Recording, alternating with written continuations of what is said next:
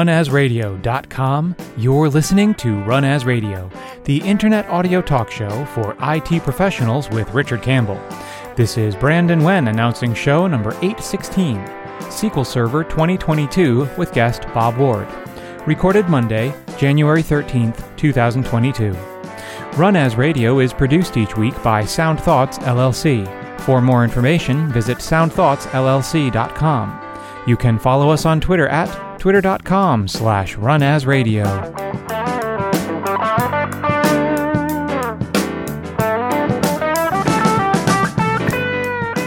Hi, this is Richard Campbell. Thanks for listening to Run As Radio. My repeated guest today, Bob Ward, is back. And this time, I think, talking a little SQL 2022. How do we even introduce you anymore, Bob? You've been on the show, I can't even tell how many times. Lots. I don't know, Richard. Everybody keeps asking me these days, you've been at Microsoft, which is now 28 plus years. Wow. What do you do for them? And I say, well, if it has the word SQL in it, I kind of work on it now. Yeah, for sure. Cloud, Edge, SQL Server. But, I go by a title of an architect, and that means I help people architect SQL right into their environments. Right. And to be clear, principal architect, right? Principal architect. Yeah, you got to get the official title in, right? So, honestly, nowadays it just means that, for some reason I've been around a long time, people listen to what I have to say. I'm not sure why, but yes, people sometimes listen to what I have to say about SQL. Well, you've also seen the different incarnations of SQL. Like, you go back to that Sybase version that was running on the, UI-less NT. I think there was even an OS2 version of it too back then. Richard, I first started with SQL on diskettes on Landman OS2. There you go. Mm-hmm, yeah. Mm-hmm. So I was originally supporting Sybase in those days on OS2. And then our first incarnations of SQL was just a Sybase port to OS2.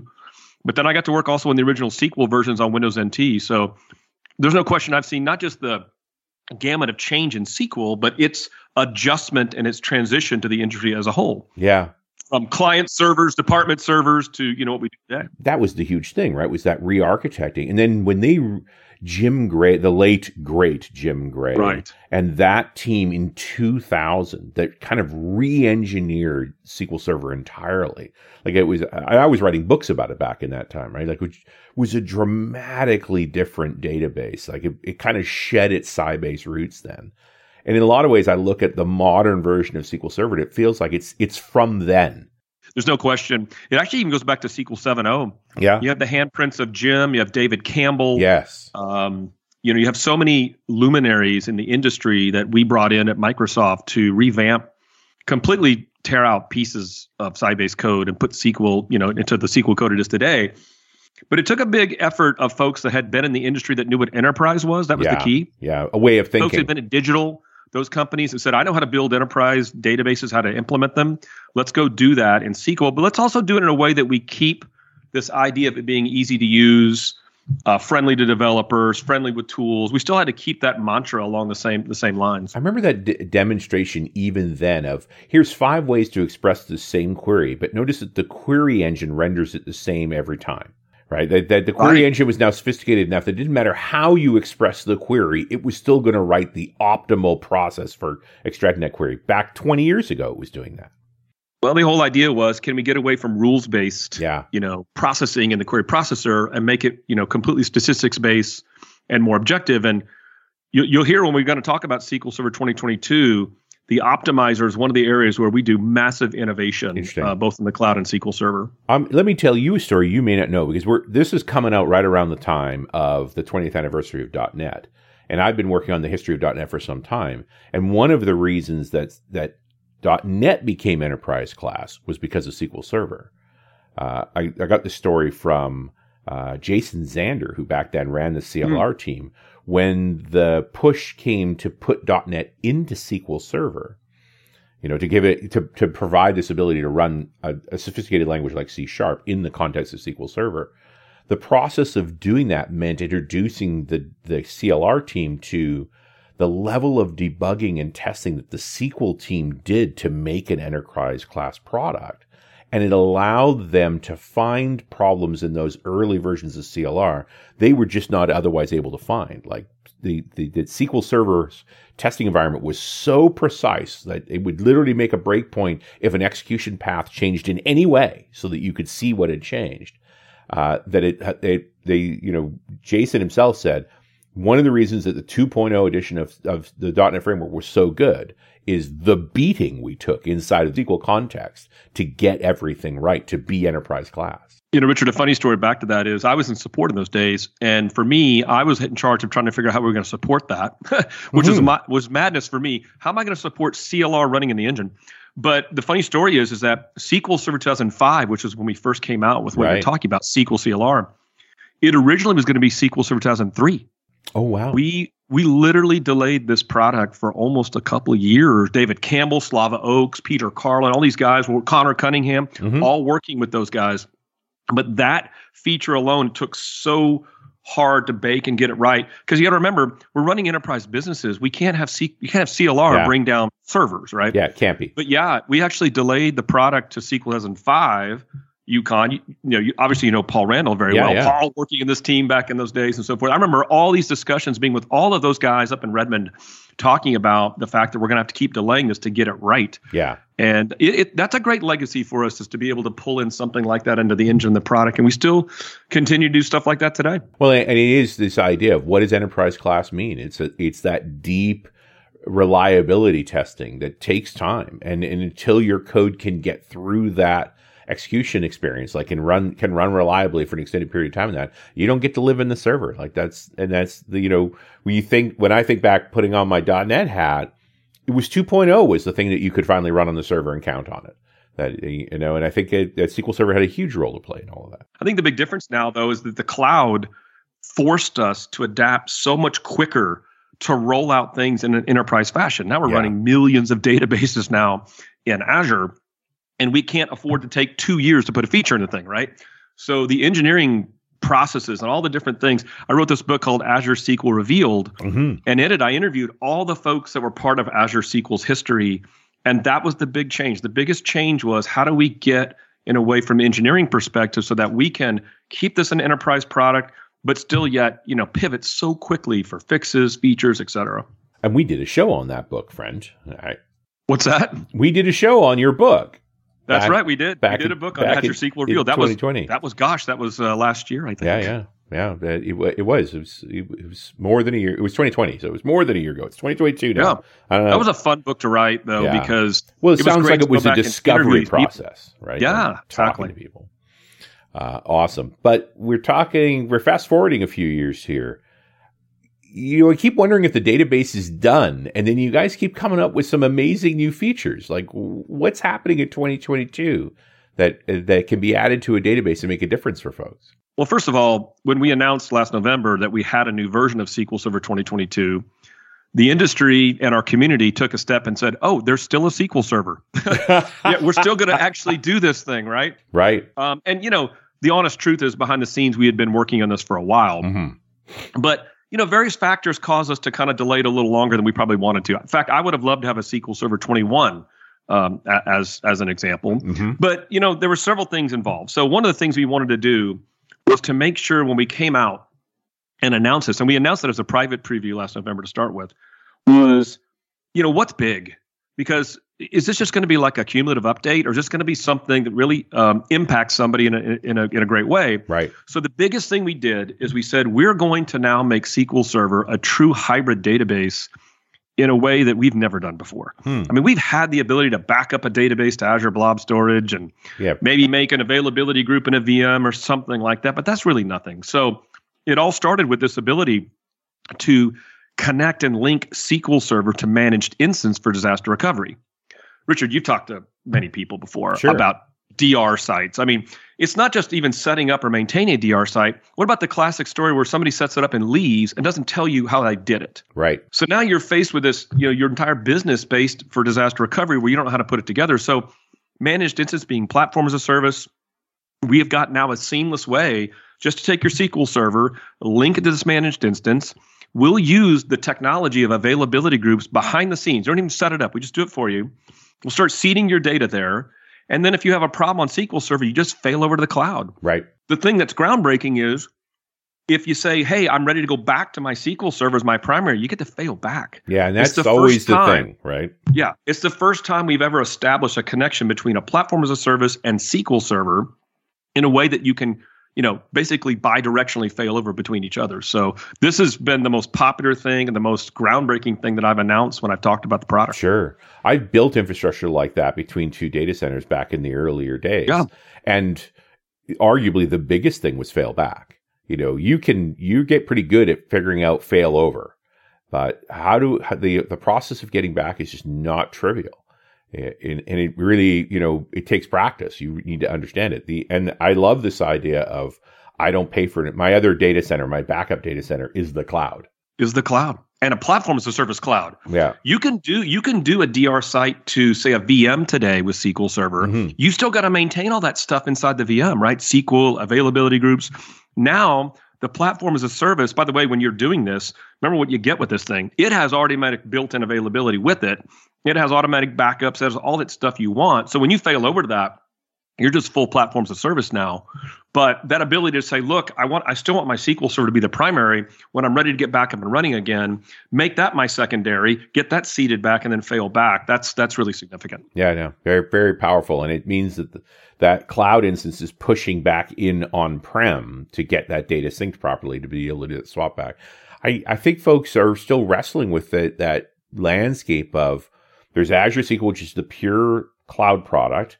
Then you can always set up SQL Server in a VM, although I don't know why you would. And then in between these two is this managed instance. Richard, it's funny because what I'm seeing now is not an or game, it's an and game. Mm-hmm. So you just talked about those three flavors plus SQL Server itself. So customers that just need to stay on premises, SQL Server 2022 is going to be your answer. Right. But you still can attach to the cloud, with this example we just talked about. The backup. If you need a very fast lift and shift to the cloud today, look, here's a great example. ISV says you have to be on SQL Server 19. You got to be in that version no matter what I do. Well, if that's the case, the platform as a services are versionless. So go to VM. Just go ahead and make that journey there. Now the infrastructure is managed by Microsoft. And here's the great story, though. Let's say at some point the ISV says, oh, you can now run versionless. I'll support that. We have a really nice ability to just do an online migration over to a managed instance or Azure database. Oh, okay. One of the things that you're going to see us hammer here in this calendar year for Azure database is the developer play. For example, I'm going to come back to your conference in April, and I'm going to have a much bigger pitch for developers on Azure SQL database, hyperscale, serverless. Interesting. How does this really work? And you bring up, like last time we talked was at the SQL Server conference in Vegas. Right. And we did that great Q&A session, which is already up and published. Right. I was amazed how many devs were in the room. I know. I mean, we've done this together for the better part of 10 years, right? That's It's been a while. That was the largest, not only devs in the room asking questions. Like the tone of the questions was different this time. It was really impactful to me. Mm-hmm. Went back to my team and I said, when we come back to this event specifically, we need to show up in a bigger way for developers, whether it's SQL Server or Azure SQL Database. Mm-hmm. And you're going to definitely see that presence when we come back to that event here in the spring. Yeah, no, I'm excited about that. And by the way, folks who are listening, it's in April. It's coming up fast, right? That's right. But yeah, we're back in Vegas in April. But it is interesting. I'm always fascinated at the sort of state of industry effects we get by doing those twice a year Q&As and just seeing the kinds of questions people ask, that it does seem like the developers are paying more attention to how data is stored again. And its relationship to the cloud, like where those things live. It almost like we're not chucking stuff over the wall anymore. Right, exactly. And by the way, we take those podcasts on our team, we play them. Oh, really? I send them out to the team and I'm like, hey guys, go listen to this. This is real customers giving us direct live feedback to us through this audience. So it's really been great, valuable to us. But we talked about managed instance. The next piece of this Azure attachment is Synapse. So, Synapse being our flagship analytics play, but a lot of customers are like, I just can't get my data into this thing. Mm-hmm. I've got SQL Server data here. I've got operational data. It's just too painful to write ETL jobs, copy jobs. It's stale. So what we're going to do, this Synapse link concept is pick some tables in SQL Server. Do all this through Synapse, by the way. You just say, hey, here's my SQL Server. Pick these tables. now we'll automatically do change feeds from transaction log changes into Synapse pools directly. So no more loading. No more loading. It's asynchronously, as it's being written in the database, you're pushing copies to Synapse. We call it near real-time analytics because indeed that's kind of what it is. So you've got now Power BI reports, you've got Spark jobs, machine learning, all this stuff you want to do on the analytics play because you integrate a lot of data in Synapse. Sure. Now SQL becomes a feed for you, like a change feed, right? Mm-hmm. Integrated with all of this, you just kind of turn it on and it just works. This could be really, really popular for a lot of customers who are looking to integrate everything to Synapse, but they don't want to spend a lot of time doing that load stuff from SQL into it. Well, and I think there's two things that I'm thinking about there. One is don't impact my transaction, like don't slow down my interaction with my customer. Right. And B, don't make me write all that loading code. That's right. That I set it up once and it's feeding to that asynchronously. It's some near real time is good enough. Sometime later being sometime probably milliseconds. Yeah, but just this synchronous. Stuff is obviously it's asynchronous like you talked about. So the speed of getting the data depends on your connection to the cloud and so forth. But it's a pretty efficient ingestion process that's all integrated. We have like landing zones. You got to remember this is SQL Server transaction log data. We got to turn this into like Parquet or something. Mm-hmm. We got to put it into a format that Synapse can easily ingest it. And Synapse already has technology like Azure Data Factory, those kind of type things to allow it to ingest data like that. But make this all automated. Just set up your SQL server, tell us what you want declaratively, and we'll just handle this in a near real-time fashion. Right. And then I could see this initial load. Like I have an existing database, I'm getting into Synapse. Right. So getting those things hooked up at first, and then sometime later it'll be sufficiently synced that I can work with it. But then the idea that I don't have these big bangs once a day or once a week or anything, it's just a continuous trickle. Exactly. And preferably in the downtime, right? Like when it's not too busy. That's the cloud. There's other things we're doing, but if you think about it, those are two big groundbreaking things to take SQL Server on premises and just attach it to cloud services other than just like copying data. Like it's a big deal how we've linked these things together. But if you think about what we do in the engine, I mean, Richard, if we don't have an engine, we don't have a product, right? I mean, everything we do in SQL, whether it's in the cloud or on premises, has to have a really reliable engine. And you mentioned the history of the query optimizer. Well, with this idea that we announced way back in 2017, it's all about intelligent query processing. Right. And really, it's really impressive stuff. It's a bunch of developers looking at customer cases, looking at customer feedback, looking at known patterns of optimization and saying, can we just fix this? Can Richard now upgrade to a new version of SQL, take a workload that he had problems with, he had to tune and spend a lot of time fixing, and just make it faster? Mm-hmm. So in 2019, we upped the game and made it even further. In 2022, we've just got some just wicked cool scenarios. So here's one of them. You ever heard this term called parameter sniffing? Parameter sensitive plans. Yep. The idea being is that you got a stored procedure, you got a parameter. Unfortunately, because your data might be skewed, you go run this proc, it gives a plan that's great for Richard Campbell, but not great for Bob Ward's execution with my parameter, right? Because there'll only be one version of this in cache. So what we've done now is we have the ability to take the same store procedure or parameterized statement, and no matter what the parameter value is, we can put into a version of the plan in cache that meets the needs of that parameter. Nice. So this is, people write training courses on how to fix this stuff. Yeah, you go search for SQL Server parameter sniffing, like all of the rock stars, the Bren Ozars and so forth, they've all written about this problem. Because it's not a trivial thing to deal with. So, and we're just going to try to fix it, man. Without you changing your code. Yeah. So what you do is you upgrade to 2022. You go to a new DB compat level. This is one of those things we need to turn on with a compat level, right? Right. But you're still not changing your code. Then you just start running this stuff, and it just gets faster. I demonstrated this at the conference in Vegas in December. Going to continue to show this off. This is one of just hero features, but that's not all. There's like 5 or 6 other things. Degree of parallelism, cardinality estimations. There's all this stuff that's not a bunch of guys sitting in the room going, I think I'm going to go fix cardinality estimation. We're really listening to all the pain points people have had, especially developers, and just saying as a dev now, just let the optimizer fix things automatically for you. So we call it an intelligent query processing, but for me, it's just making the engine better, faster, more efficient. And Bob, I'm going to interrupt for one moment for this very important message. This episode of Run As is brought to you by the SQL Server and Azure SQL Conference at the MGM Grand Hotel in Las Vegas, April 5th to 7th. You've heard the SQL Q&A shows we publish on RunAs twice a year from the conference. That is a microcosm of the 5 days of fantastic learning available to you from the real-world consultants and members of the SQL Server team that speak at the show. Learn proven problem-solving techniques and technologies you can implement immediately, as well as the insight into the future of SQL Server. Get answers to performance monitoring, troubleshooting, designing for scale and performance, working in the cloud, and exploring all the new features of the latest version of SQL Server. And if you still have questions by the end of the week, join the conference's closing session and be part of the SQL Q&A show on RunAs Radio. The SQL Server and Azure SQL Conference is at the MGM Grand Hotel in Las Vegas, Nevada, April 5th to 7th. And go to mssqlconf.com to register today, and you can use the code RUNAS to get a discount on your registration. That's at mssqlconf.com, and I'll see you there.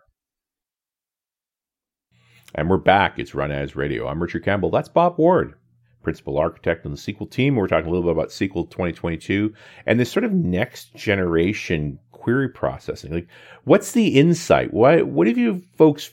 Is there new technology there? It's just like you're learning more about how people query their databases in real time? Because it was always good.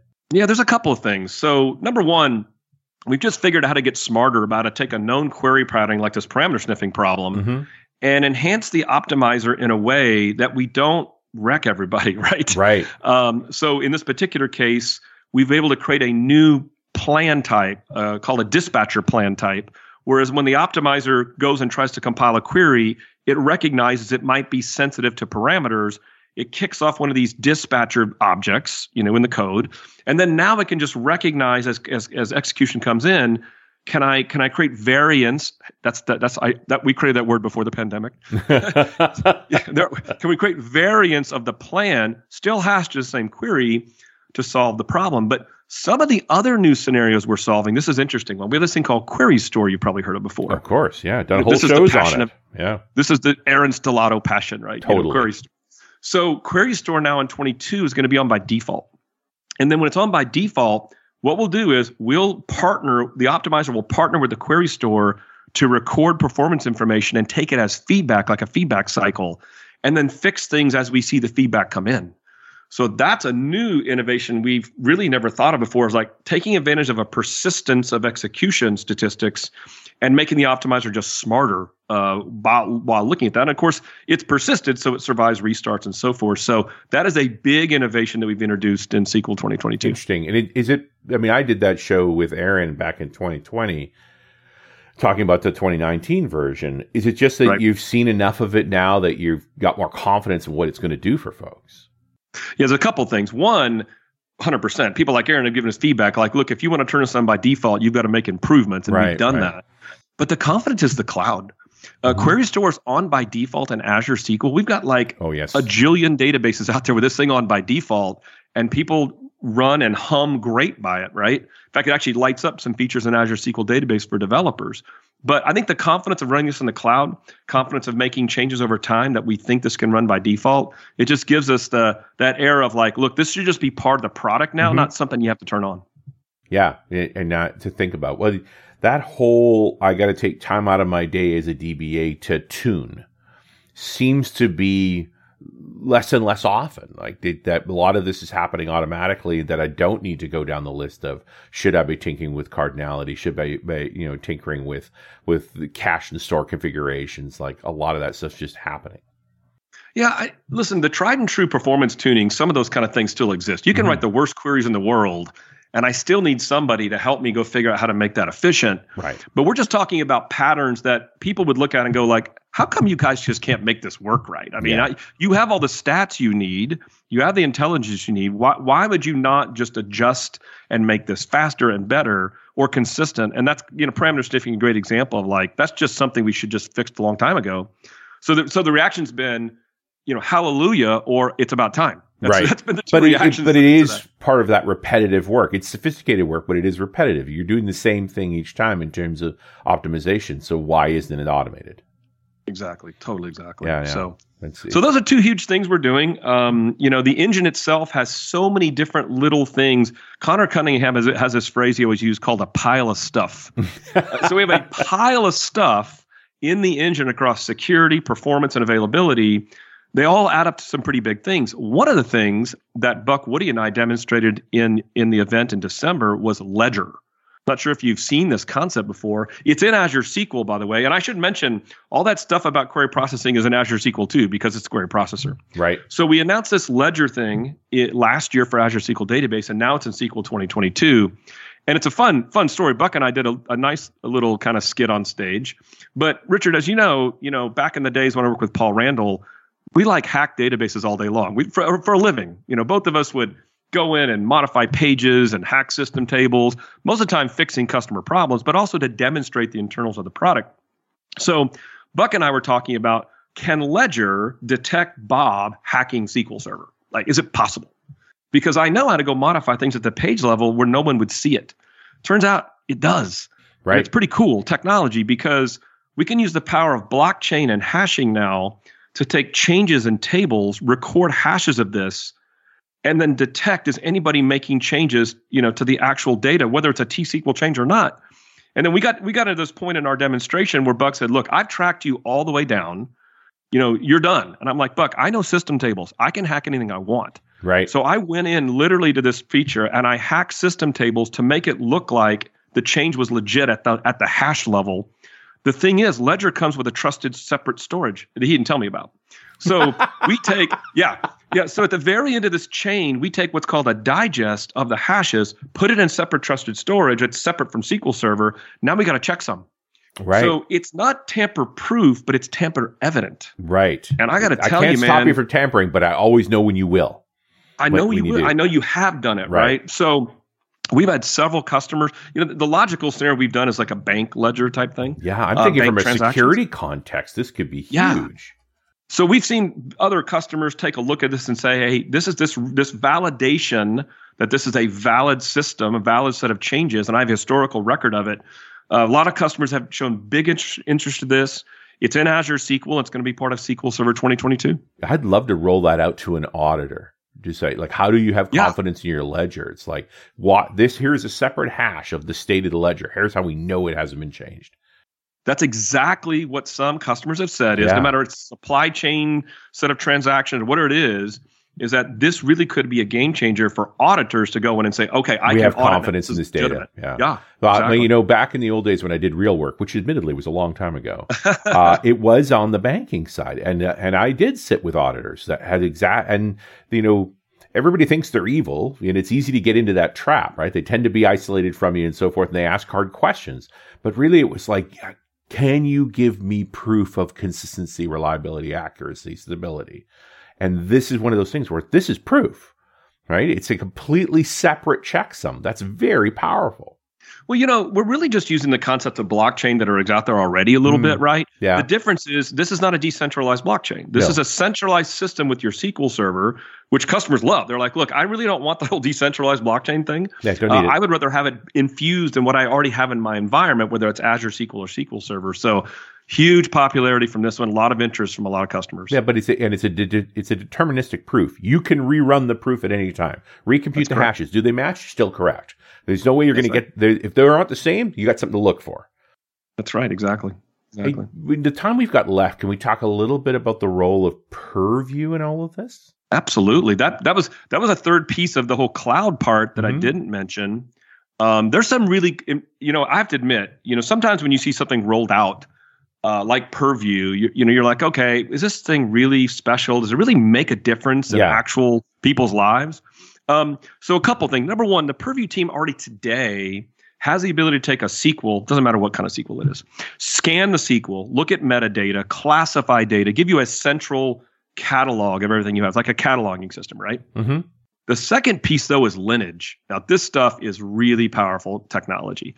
How about trying to go say, hey, where is this SQL store procedure used across everything I do? Reports, queries, applications, like where are the dependencies or lineage so that when a change is made, I can figure out the impact of my organization. Mm-hmm. That one's big. And I really think a lot of people are going to see this, especially when you roll this across a lot of different assets. Yeah. But here's the third it's often piece. a question you can't answer, right? You can't answer that very easily, right? Yeah.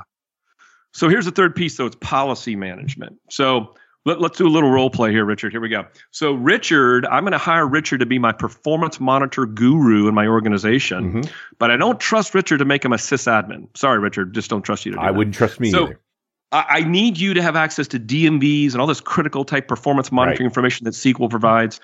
But I don't want to directly go into all my SQL servers and add you and create this special role and do all this stuff. So Purview now allows you to go in and publish a policy based on an Active Directory account like Richard. Hey, Richard's a performance monitor person. And I say publish, and I tell it where I want to publish. Now automatically Richard has authentication to log into these systems and just do that role. Read. That is way cool. Yeah, that's very interesting. It's a modernization of the policy process. That's correct. And then now, of course, think about the maintenance part of this, right? I don't want Richard anymore to do this. Yeah. He's left the company or something. I just go republish a single policy. Boom, I've got it all fixed. It's all gone. So I love that one. We've announced that both for Azure SQL and for SQL Server 22 itself. That could be groundbreaking for a lot of administrators who are just pulling their hair out trying to go figure out this kind of type policy concepts. Well, I'm looking at we've done shows around things like the Log4j crisis and the fact that IT was asked questions about software that they couldn't easily answer, when it's all these governance problems. So I'm really interested in these tools around how can I answer comprehensive questions, often in the context of security, about the infrastructure I'm responsible for. Well, if you think about, some organizations, if I've got a couple SQL servers or maybe an Azure SQL managed instance, they just know this stuff. And, I just said it's an ant play. But I know that's an ant play. A company has thousands of these things across now VM, database, managed instance, SQL Server. Like, how do I go figure that out? Well, and also decades. And I've been here. I've been here for 3 years. Like, what do I know? What do I know? Yeah, exactly. Yeah. So I love Purview. Again, cataloging, lineage, policy management. That's going to be really exciting for customers to get a handle of securing the entire enterprise for sure. I remember there was an old tool. What was it called? MAP. That was about the Microsoft Assessment and Planning Toolkit. Right. And I remember using that to hunt down SQL instances back when we had this problem of there were SQL instances under people's desks, right? Just like SharePoint. And we were just trying to get your hands around what have we got. But that was an old school way of doing things, right? That was an older tool. But it was also magic. Like, it was disturbing sometimes what MAP pulled together. Like, how often do you get a governance level, an overview level of your infrastructure and really understand, here we are just talking in the context of data, its sources and its utilizations, much less all the other application context. The shows we've done on Log4j, we're getting straight at this. Do we have a manifest for every internal app? So I can answer the question, like, how many apps are exposed to this vulnerability? What do we need to turn off and what needs to get fixed first? This is where the cloud really comes into play, Richard. Like, having that central ability in this place. And by the way, Purview is run as a service too, right? It's not like, we manage the service behind the scenes so you can rely on it being running all the time. But, a couple of things. Number one, the fact that it's a service in Azure centrally gives you this ability to look at everything, but it also shows you in SQL Server on premises, we want to play in these games. We want to be part of this ecosystem. This is why, if we're going to link it to managed instance, link it to Purview, link it to Synapse, and it's not required that you do these things, but we want customers to think, okay, if I go to SQL Server 2022, am I part of the modern world? Am I just isolated sitting over here on my data center, or am I part of the modern system? Because I may not be ready to migrate to the cloud yet, but at least attach me to these things in a smart way. Yeah, no, I really appreciate that because often hybrid is forever. We may never turn all of the on-prem things off, but also just to have the choice. One of the neat things when you think about that SQL managed instance is a synchronized backup. It's like, would you like to go test this app in the cloud? Because we already have an instance of the data in the cloud as a backup strategy. Let's clone that. We don't have to buy any hardware or anything. This is going to cost us a few dollars in runtime over a couple of days. Let's clone it, play with it, learn something, and now we can start making some assessments about what a migration strategy would look like. It's funny just having an interview like this and a podcast and just thinking over 28 years, we talked about in the beginning of the show, we're just reliving history, but thinking how SQL shows up now in so many cool ways. I mean, whether it's the edge, whether it's these different cloud assets we talked about, whether it's hybrid now, we even have things called Azure Arc. It's even more hybrid. That's, people ask me, Bob, like, are you going to leave Microsoft anytime soon? I'm like, why would I? I mean, this is fun stuff to work on some cool stuff. Yeah, right? Exactly. And I think there is a tendency, and we're tech people are prone to that. We want the new and shiny, and it's like, can I just leave the old stuff behind and live in the new and shiny? And it's not practical. We always are bringing stuff forward with us. So the fact that we have this expanding array of tools to bring our existing things into the new world and choose an amount of modernization for it or migration for it, but at least to be exposed to it. Like, I appreciate that to me is the theme for SQL 2022. It's like, you can have as much a cloud association as you want and pick and choose what you want to do and when you want to do it. It also recognizes the fact that we know this is an and play for a lot of customers. Yeah. This is not just stay on premises or the cloud. Right. This is like, I want all of those things. But you know what, though? Remember this, and you know this from looking at our products. T-SQL is still the core of this thing. Sure. The T-SQL language is still core to all these things. It's still consistent across all these things. We've got enhancements in 2022 for the language, things like JSON, better JSON support, time series, things of that nature. It's just showing that we're serious the fact that language can stitch across all of this stuff. So developers don't have to pick up like another one just to learn how to use a new feature of something. Well, let's face it, my T-SQL skills have served me well for 30 years now. It's right. Ridiculous how long it served me well. Like the ability to think through, just, crack out a query and play with it for a while and explore data in a meaningful way. Like, yeah, there's certain things we learned as DBAs back in the day that are they seem timeless. Well, I just tell folks that are worried about their skill set and not keeping up. I'm like, that SQL skill set is extremely valuable. It's magic. And will continue to be the case. And we're terrible at remembering the skills that we have. We only look at the skills we haven't got and be concerned. Like it's an easy trap to fall into. Not even talking domain experience, just your ability to think about and work with data is more important than you realize. It's hard for a lot of folks who haven't gotten there yet. Right. A half hour flies by with you, friend. It's always fun. I'm excited about what you guys are building. It looks like you're having a really good time doing it. We are. The last thing I would comment, I get this question, when is this thing going to ship? Mm-hmm. You announced it last November. And I use this tongue-in-cheek thing nobody laughs at this joke, but we won't miss the name, Richard. SQL Server 2022 will ship in 2022, or I'll be out of a job. I will tell you this. Well, I will tell you this, though, and people ask me, like, well, when 2022? I'm like, you know what? We love big events.